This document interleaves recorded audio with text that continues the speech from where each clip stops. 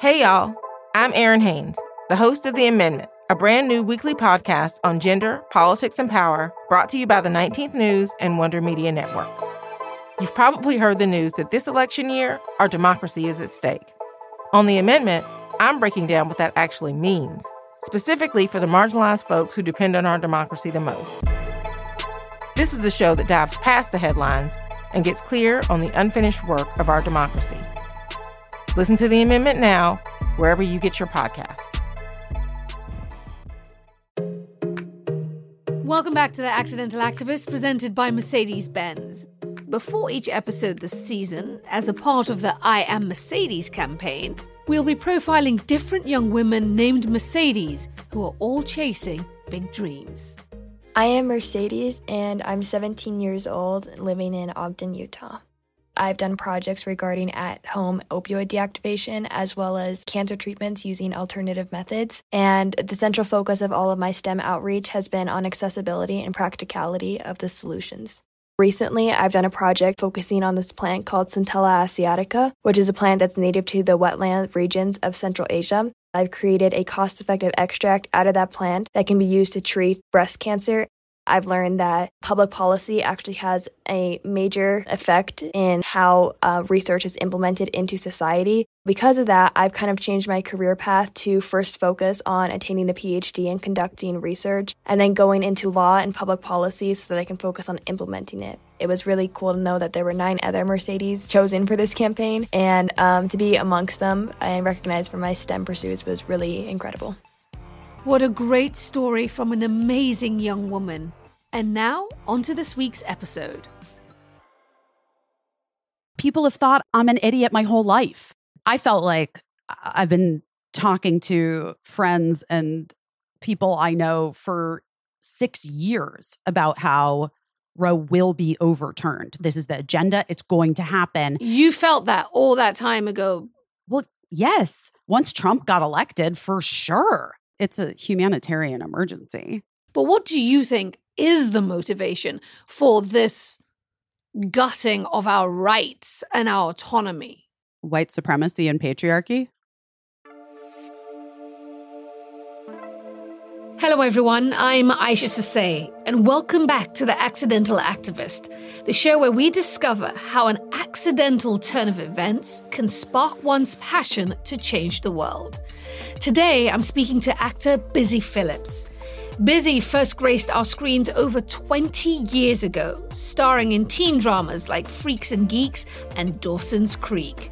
Since then, she's been in movies and TV shows like White Chicks, Cougar Town, and Vice Principals, and even had a stint at hosting her own self-titled late-night talk show, Busy Tonight. These days, she's starring in the Peacock original comedy series, Girls 5 Ever. But acting is far from Busy's only job. Go ahead and add podcaster to her very full life, because she's the host of Busy Philipps is Doing Her Best. Did I mention that in addition to that, she works with the nonprofit organization Vote Mama? And wait, yeah, there's more. Busy's also a mother of 2, and amid it all, an unrepentant activist. So as you can see, Busy is, well, super busy, but she shows no signs of slowing down. To be honest, it would be hard even if she wanted to, because Busy has chosen to be on the front lines of one of the most contentious and defining battles of our time: bodily autonomy and the war on women's rights in the US. Amid the chorus of many pro-choice voices, Busy's is one of the loudest. And I wanted to have her on the show to talk about her outspokenness, the blowback she's faced, and how to keep fighting as the movement continues to encounter enormous legal setbacks. Busy brings to our conversation her trademark wisdom, wit, and fire. I hope you enjoy it as much as I did. Busy Philipps, welcome to the show. Thanks for having me. I'm so glad that we were able to find a time.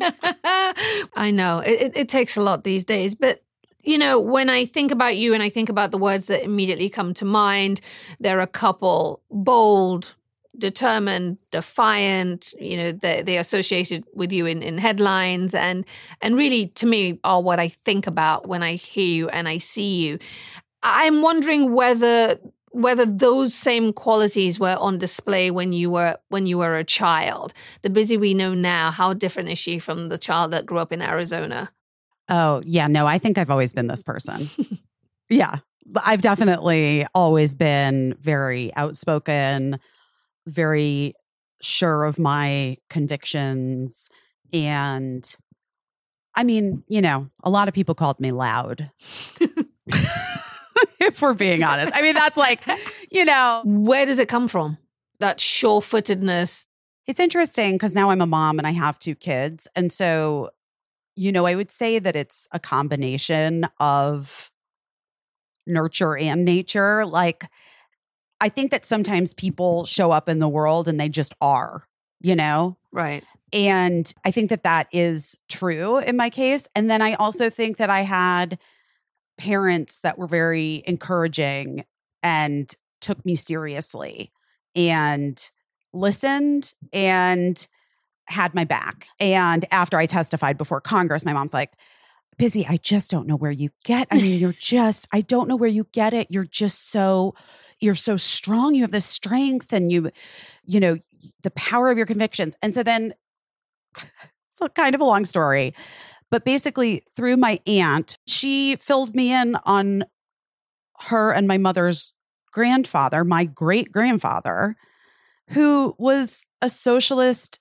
activist Episcopalian priest. Yes, at the turn of the century. There were these like socialist priests that really believed, and by the way, I mean, I'm not a religious person at this point in my life, but it is wild and very interesting to me how religion has been sort of co-opted to push very anti-Christian agenda. Right. But these socialist priests at the turn of the century were really fighting and saying, like, look, if you believe in this book, then we have to protect those among us who are the most vulnerable. That's right. And yeah, my great-grandfather wrote like a book about it. That's crazy, because I was going to ask you, can you trace the roots of your activism to anything in your childhood, or probably really now to your broader past or your, you know, your genetic lineage? Well, right. I mean, and that is something that's so interesting. You know, you think about like generational trauma or sort of, you know, a lot of like inherited, and we know now scientifically, like this stuff exists, right? It changes our DNA. It is carried in us. It's in our mitochondria. It's in our bodies. It's woven into us. It's a part of us. Yes. So I guess it stands to reason, right? Like, why wouldn't those beliefs that I have held since I can remember, this like feeling of like seeing this injustice all around me and knowing it's not okay and wanting to do something about it since I was a little person, maybe that's just that piece got put in me, in my DNA. From my great-grandfather, and who knows where he got it from. I think that's really powerful. It's a really powerful thought. Do you remember the first time you spoke up as a child before you became the Busy Phillips we know today publicly? So I was in high school in like the mid-ish 90s. I graduated in 97. I was probably a freshman in high school, and there was an assembly about hate speech. And I got up because I felt like everybody was being really disingenuous in this assembly. You know, I had a very good friend who was gay and open to close friends, but in Arizona in like 93. It wasn't going to be an easy path. But, you know, the F slur, that was like very a part of how boys communicated to each other in my high school. And I hated it so much. And, you know, and they're doing it around kids like my friends who they didn't know were gay. Anyway, I got up to say something. Did you know what you were going to say? No, no. And then I swore at the end. What did you say? Just, guys, you got to think before you say shit. And then like sort of the whole auditorium. Yeah, exactly. And then I was like, oh, oops, Sorry. Thereby proving my point, I guess. But I just was so fired up about it. And, there are so many things that I don't even remember, but at my high school reunion many years ago now, my God, a kid came up to me and was like, do you remember getting into a fight with me senior year in government about, I think it was about marriage equality, like gay marriage specifically. And I was like, no, I don't. I don't remember getting into that fight. You were just being you. You were just using your voice and your convictions. Yeah. And I kind of was just always that kid. Like I would do it in class constantly. That assembly was the first time I remember like standing up in front of, authority, the heads of our school and the teachers and all that, and the student body. It was more, more eyeballs on me. But I was sort of always doing it. You took that same sense of self and assuredness and carried that along with this desire to act. And you brought that to LA and you got into the business when you were 19. I mean, when you think about that now as a 19-year-old taking on this business, when you reflect on it, what stands out for you? I mean, I really just had this unbelievable conviction and drive and like belief in myself. And I am it is funny when I look back on it. I'm like, what a little ball of it's crazy. Fire. Yeah. I mean, I really connected with that because I left home at 16 because I wanted to be an actress. I left Sierra Leone, West Africa, and moved back to London. So when I read that you had like this conviction, you were like, this is what I'm going to do. I was like, wow, to be so sure. I was so sure. But you were too, right? Yeah. And you knew it wasn't going to happen there. No. You had to like make moves. No, absolutely. But then you get into an industry. I think one thing when I got to London, I got an agent and, they did the thing, you can't wear glasses, you need to get contact lenses, you need to look a certain way. The realities of, being a Black girl in London, because I was 16 at the time, not getting many auditions, those realities all started to kick in. For you, you've been very honest. You've written about it, you've talked about the harshness of the business. Yeah. You've spoken the quiet parts out loud. Right. Has that been easy for you? I mean, I didn't do it until I didn't care anymore. To be totally honest with myself, I'm hard on people. I'm hard on others. I am hardest on myself always.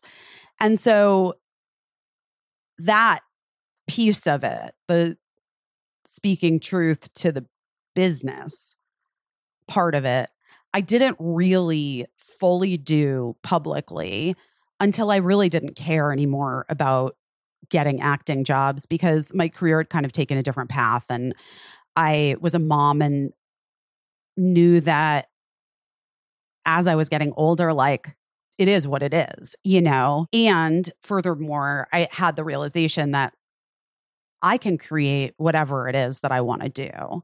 And so I didn't mind telling the stories. Also, I do think I have seen some real changes in the industry. Do you still enjoy acting? I love it now. Yeah. I've gone all the way around. So wait. So I took a break from it for a while after Cougar Town. And then I did Danny McBride's show, Vice Principals, because I really love Danny. Yeah, and brilliant. I love what he does with his voice and how he sort of shines a light on so many parts of our, especially country, that are just ridiculous.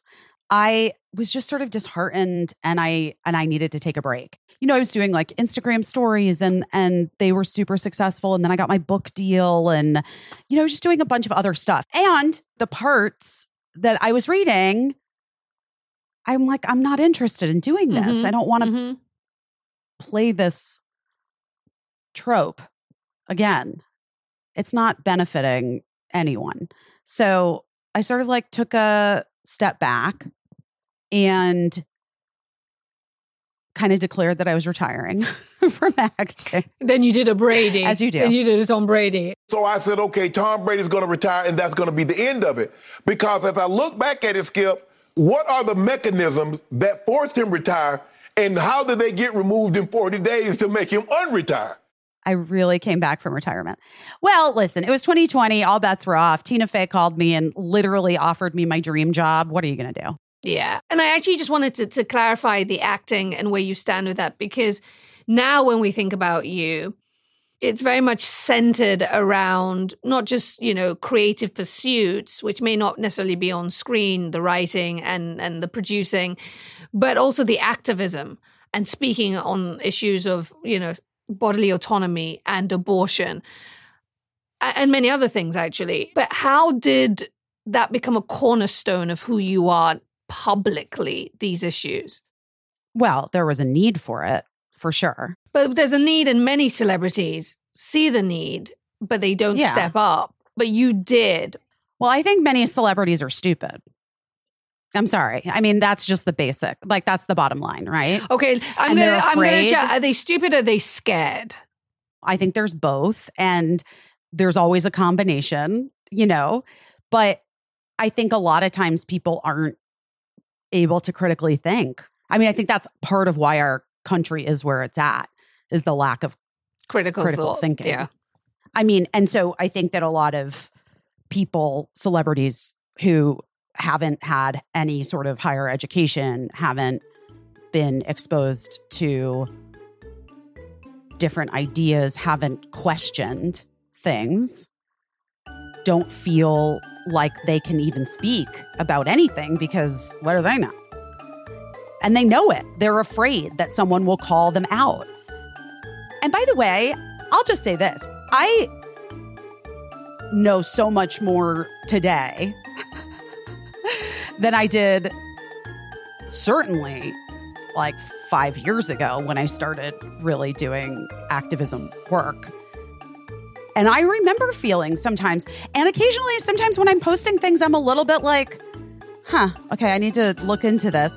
No one wants to be singing Imagine in that video and be made to look like an idiot. But here's the thing. I don't give a fuck. People have thought I'm an idiot my whole life. It just comes with the blonde hair. I have been like exceeding people's expectations in my intelligence and my talent since the day I was born. So I'm fine if people think that I don't have a thought in my head and then I'm able to actually back it up. And I'm also able to ask questions because there are a lot of things I don't know. Do you think you're able to take this position, A, because of the somewhat and clearly erroneous lower expectations people have assigned to you, but also because, referencing your bigger point about celebrities and them being stupid or scared, because you have got this slightly disassociated position with the acting. You love it, but like you said, you don't really give a fuck. Like, you enjoy it, but is it because you have that perspective? Is that what also gives you the confidence to speak up? Yes. I think perspective is huge. I think a lot of people lack perspective too, and self-awareness. And so frequently it happens to be that people only feel comfortable speaking out about something that has impacted them or someone they love. And I've never felt like I need to be an expert, because I'm not saying I'm an expert ever. I'm just saying this is a thing I've become aware of. More people could stand to become aware of this thing that's happening right now. And maybe we need to pay attention.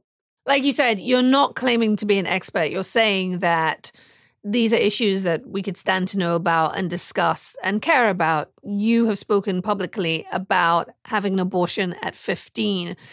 You've testified before Congress about that. I am a human being that deserves autonomy in this country that calls itself free, and choices that a human being makes about their own bodies should not be legislated by strangers who can't possibly know or understand each individual's circumstances or beliefs. Was there much internal debate, or better yet, how much internal debate did you have before you went public with your own story? once I had my book deal, I knew that the story of my abortion was always going to be something that I wanted to write about, because I wanted to write about it in my own voice, in my own way, on my own terms, and be able to tell the entirety of the story and what was a complex situation for me because of my age, because of my Catholic upbringing, because of the community I was surrounded by at the time. And, it was nuanced, and I wanted to be able to put that whole thing forward, But I was always afraid of retaliation from anti-abortion people because they've just historically been so horrible and violent. And I wasn't excited about that part of it. And I remember feeling a little bit like when my book came out and all the press was about James Franco and my experience on Freaks and Geeks, there was a part of me that was like, oh, thank God the anti-abortion people aren't going to come for me. Did that hold? Well, yeah, based on my book. Yeah, 100%. I mean, that was never. Since then. Well, and then, so my book came out in the fall of 2018, the same time that my late night talk show premiered on E! And around the same time that a couple of these states started passing what they were erroneously calling heartbeat bills, were actually extreme abortion bans. Georgia's Republican Governor Brian Kemp is expected to sign one of the most restrictive and controversial anti-abortion laws in the country. The bill makes abortions illegal once the heartbeat is detected in the embryo, and that can happen as early as 5 or 6 weeks after conception. And look, abortion had some bad press. Planned Parenthood had struggled, in the last 25 years. Planned Parenthood is one of my favorite places on earth. They do such amazing work. But, there have been so many targeted campaigns to vilify providers that it felt complicated and messy to step into that always. But these extreme abortion bans started being passed.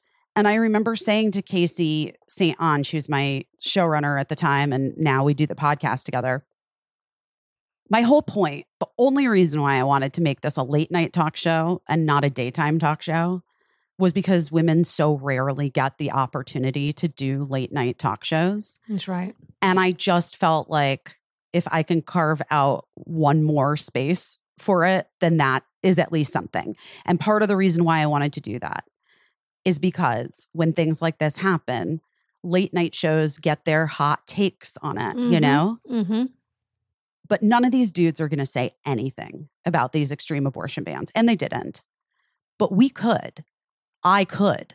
And really, I could. Because I had had an abortion. Because, for a while, I think a lot of even women or trans people who have uteruses who hadn't had an abortion felt weird about being in support of abortion. They're like, well, I can't really speak. I've never had that, so I don't know. I can't. I've heard that from people. Yeah. I've heard that too. It's crazy. What we're really saying, it's the right to decide, right? Regardless of whether you've had one or not. Right. But this is what the whole world is dealing with right now, Yeah, right? This is sovereignty. It is sovereignty. It is self-determination, right? Time for a quick break. We'll have more of my conversation with Busy Philipps after the break. Welcome back. Here's the second half of my conversation with actor and activist Busy Philipps. How are you feeling in this moment? 100 days gone. More than 100 days have passed since the Supreme Court struck down. I can't even believe I'm saying the words. Even now, 100 days plus, overturned Roe versus Wade and struck down the constitutional right to abortion. And more than a dozen states have made abortion largely unavailable. Well, it's a humanitarian emergency. We have now, first of all, confirmation that those that were in power before this administration were sort of instituting a Christian right government And some would say judiciary. Some and would judiciary. Say yes. I mean, it is devastating. And all of the stories that have been and continue to come out about what is happening to children and women and people who need care in these states, what they're going through is overwhelming. It's overwhelming. Another point that I do think really deserves to be brought up in this conversation is that I was incredibly moved by Chrissy Teigen's speech a few weeks back and her admission that she didn't understand that what happened when she was 20 weeks pregnant and their baby died, that was actually considered abortion care. And so I've been looking into it because I did some Instagram stories just in support of her. I had seen so many mean, horrible, disgusting. Were you shocked by that? Shocked. I was taken aback. Shocked. I mean, I know social media can be such a beautiful place, but it can be such a cesspool as well. And I was stunned at the cruelty. I'm sort of like, I guess, and here's my question to you, like, should we be shocked by cruelty toward women at this point? No. But we still are every time. We still are. But I think maybe it was the fact that here was a woman who expressed such deep vulnerability and such deep pain. And I'm used to women minding their own business and being the target of cruelty. Right. But this felt so personal, and it's always personal, but this felt, there's a particular intensity to it that took my breath away. Yeah. Well, I think there are a lot of people in this country that don't understand that they've had abortions and that they've benefited from abortion care. So, we say that statistic 1 in 4 women before age 40 will access abortion care. That actually, and Guttmacher and Planned Parenthood is like working on it for me because I don't believe that's the real statistic. You think it's actually more women? Way more. Because what ended up happening is that doctors and healthcare providers changed the coding. That's how they get statistics. But they changed the coding in miscarriage care because the stigma attached with the word abortion was so about an unwanted, undesired pregnancy. And by the way, the anti-abortion side did such a bang-up job of marketing it as murder that healthcare providers didn't want to further traumatize women and families who were going through the worst moment of their life with a very wanted pregnancy. And so they started coding it differently to be a D&C or a D&E or just miscarriage care. And in fact, I've now talked to my friend Amelia, who runs the incredible organization Shout Your Abortion, and she's talked to a few providers and nurses who've said, I've had doctors tell me not to record it as really abortion care. Yes, because the stigma became so great with that word. Yeah. That they didn't want these women to be re-traumatized. So they would call it something else. They would say like, okay, well, we're going to go and we're going to help, take the rest out and, or whatever. They just didn't, it wasn't clear as to what it was. And when I posted that, this all happened because after I posted some stories in support of Chrissy, who I don't really know. I mean, I've DM'd with her on Instagram a couple times, but my heart was breaking for her. I can't. It's so horrible. I had hundreds of DMs from women saying, wow, but that's not what they're taking away in these states, right? I had a miscarriage. I had a D&C after a miscarriage. People can still get those. Oh, no. Oh, no, they cannot. Oh, no, this is exactly what it is. I had people sending me DMs. Wait, so I had a miscarriage at 16 weeks and my doctor said I needed a D&E and I had one. Is that an abortion? Yes, that's an abortion. So there are two things you're bringing up here. One, a need to fully understand the scope of what abortion services are. Right. which clearly, to your point, has become quite reductive in the conversation because it's been, rebranded by the anti-abortion side. And also the broader just lack of awareness on the part of the general public of what is really at stake here. But what do you think is the motivation for this gutting of our rights and our autonomy?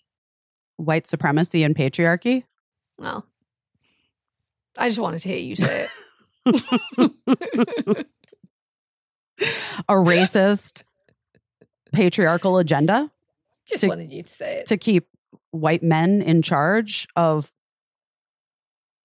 other people? What have the decisions that I may choose to make with my own medical provider got to do with somebody sitting? Oh, it has everything to do. Because if women are able to control their own futures and decide when they want to be parents, then they're able to access higher education, be exposed to critical thinking skills, have careers, join the workforce, have financial independence, not be forced into staying with an abuser or a person who they feel forced to stay with for the sake of the children. They can be more participatory in society. And then one would stand to reason they would gain more power. And once that happens, well, these motherfuckers are threatened, aren't they? Because they're just little babies. So that leads me to midterms. Yes. Where my head may explode. What is your thinking? You're part of the Vote Mama lobby. You lead the Creative Council. Talk to me and explain to our listeners what Vote Mama is about, the mission, and talk to me about how you're feeling ahead of these midterms and what's at stake here. I'm trying so hard to not be paralyzed with fear by these midterms coming up.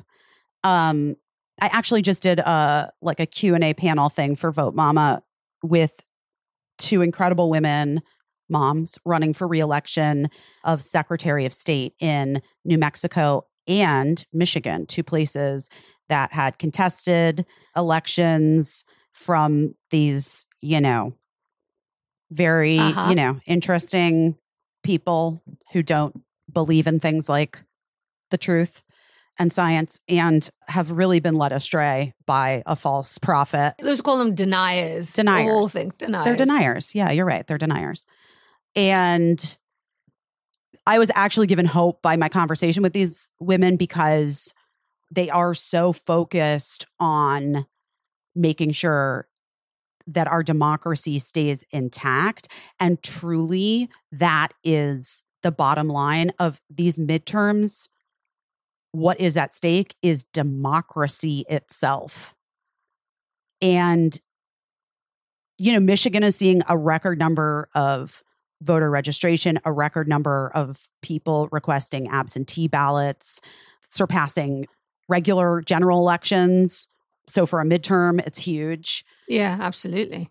And it is, to me, the moment, like Kansas and what happened with Kansas when they put the abortion ban to a vote and people showed up, And I think that if there is any silver lining to Trump, Dobbs, the insurrection, just the horrors that we have seen, really a lot of people have seen for the first time. I mean, which also is so annoying that so many white people have to see it with their own eyes before they believe it. Or to feel the threat right aimed at them to believe the threat is real, right? Right. I felt like I've been talking to friends and people I know for 6 years about how Roe will be overturned. This is the agenda. It's going to happen. You felt that all that time ago. Well, yes. Once Trump got elected, for sure. That was it. I was one of these people who thought that just precedent. I don't know. I really believed in the law, in the precedent that was set, to think that I would witness people saying, Alito saying there's no right to privacy, that precedent was erroneous. Like, I am going to be very transparent. It makes me sound like an idiot. I did not think we could get here. It doesn't make you sound like an idiot. It was their plan. It's the greatest trick that the devil ever pulled, was convincing you that he didn't exist. They told us that it was safe. But then, two things I felt. Number one,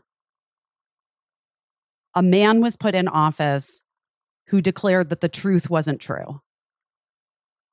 That's number one. So once the sky is green, all bets are off. And number two, I have always been aware of how sort of women aren't considered in our society and our culture. Mm-hmm. But with that election and everything leading up to it, after he took power, like on election night, I remember sobbing uncontrollably and saying, they hate women. They hate us. They don't want us anywhere near anything. They hate us. And then last presidential cycle, when you see all of these incredibly, and so many people I was friends with, liberal people, you know what? I honestly, I don't even know if I can get it up to go to the voting booth for Clinton. I can't support the oligarchy of the Clintons or whatever the fuck they were saying. And, you know, I had like some younger, very liberal friends who were like, I'm sitting this one out. And I was like, you better not sit this out, guys. Like, this guy could, you know, could torpedo democracy. And then, you know, I would vote for Elizabeth Warren. And then guess what? No, they didn't. No, they didn't. No, they didn't vote for Klobuchar. No, they didn't vote for Kamala. No, they did not. Because people fucking hate women. They do. But that brings me to another point then. Seeing that passivity in the face of a threat, how do we break through on these issues? How do we break through on issues of abortion and bodily autonomy and people understanding the threat? Because you just laid it out. Having Trump on the ballot and knowing what that threat was and still having friends say, dudes. And they were dudes. They were guys. And there were plenty of other women who were like, Oh, and white women, we know the white women. We know the data. So how do, as an activist, in the face of apathy, how do you break through to activate people?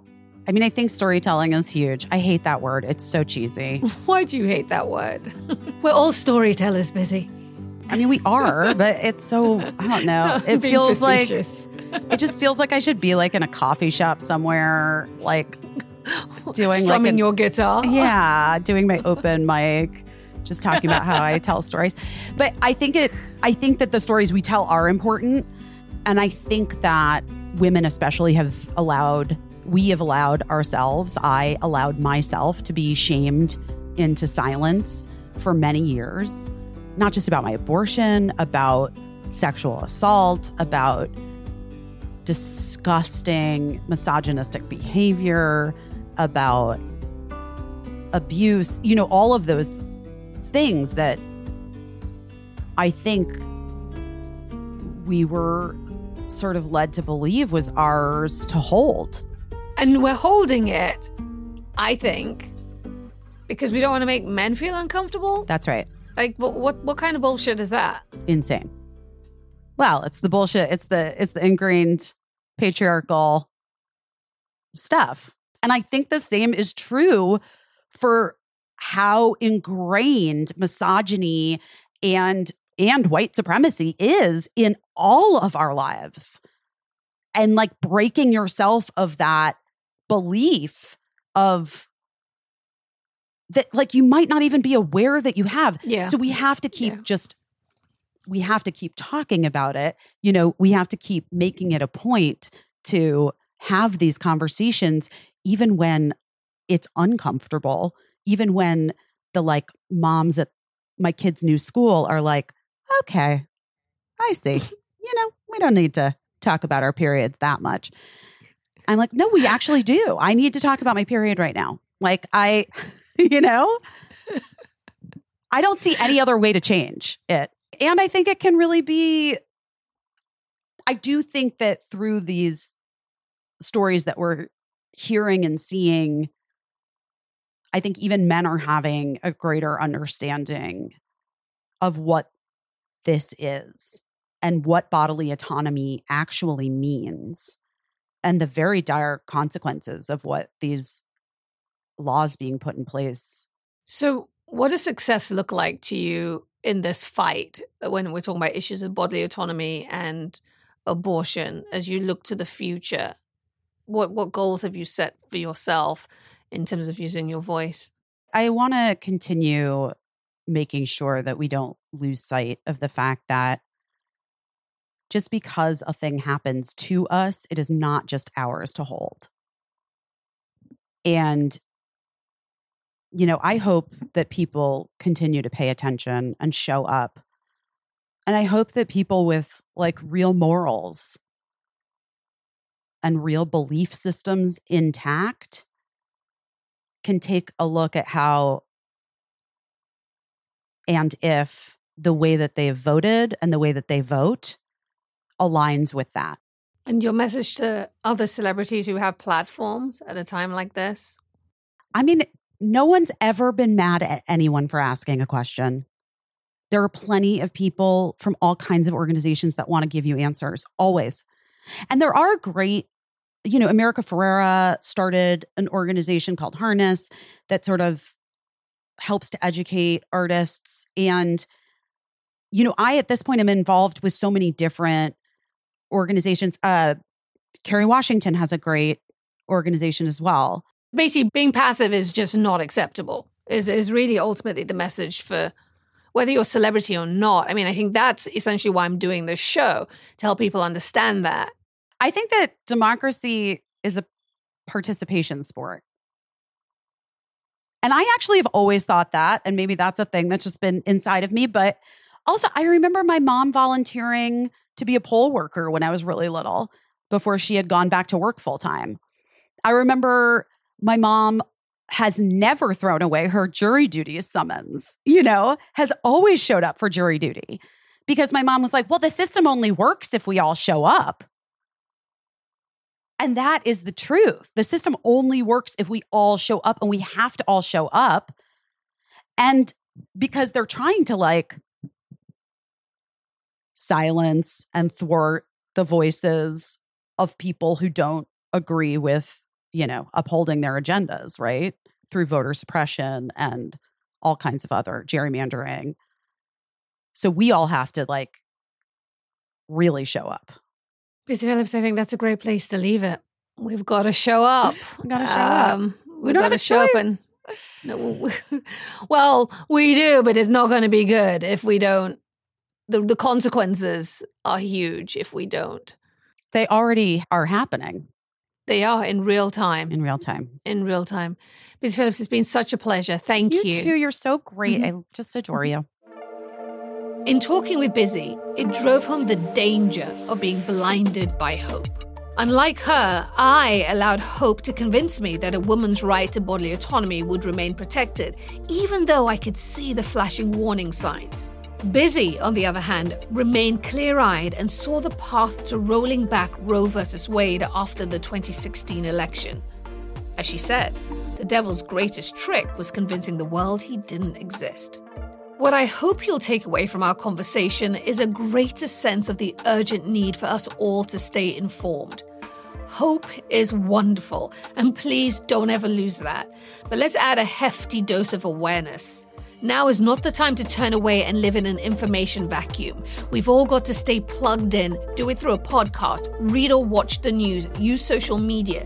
We've got to know and understand what we're up against if we're to have any chance of making a difference. What I hope you'll take away from our conversation is a greater sense of the urgent need for us all to stay informed. Hope is wonderful, and please don't ever lose that. But let's add a hefty dose of awareness. Now is not the time to turn away and live in an information vacuum. We've all got to stay plugged in. Do it through a podcast, read or watch the news, use social media. We've got to know and understand what we're up against if we're to have any chance of making a difference. Hearing Busy's fearlessness and unflagging commitment to this fight is necessary because, let's face it, the striking down of Roe v. Wade left many of us shell-shocked and a little despondent. But we can't win this fight or any other from our own corners. So get up and let's get busy. With eyes wide open, hope firmly in place, and a commitment to doing the work, ultimately, we'll end up on the winning side. Thank you so much to all of our listeners, and thank you to our season sponsor, Mercedes-Benz. As always, check the show notes for resources and learning materials from our guests. Please take time to rate and review wherever you listen to podcasts. Follow us on Apple Podcasts. Follow me at Aisha Sasay on Twitter and on Instagram at I am Aisha Sasay. The Accidental Activist is a Wonder Media Network production. Executive producers are Jenny Kaplan and me, Aisha Sasay. Our producers are Brittany Martinez, Taylor Williamson, and Chelsea Daniel. Our editor is Liz Smith, and our production assistant is Abby Delk. Guest booking by Mary Hollis Williams of Good Talent Lodge. Special thanks to Arella Productions. Take care, everyone. Until the next time, bye for now.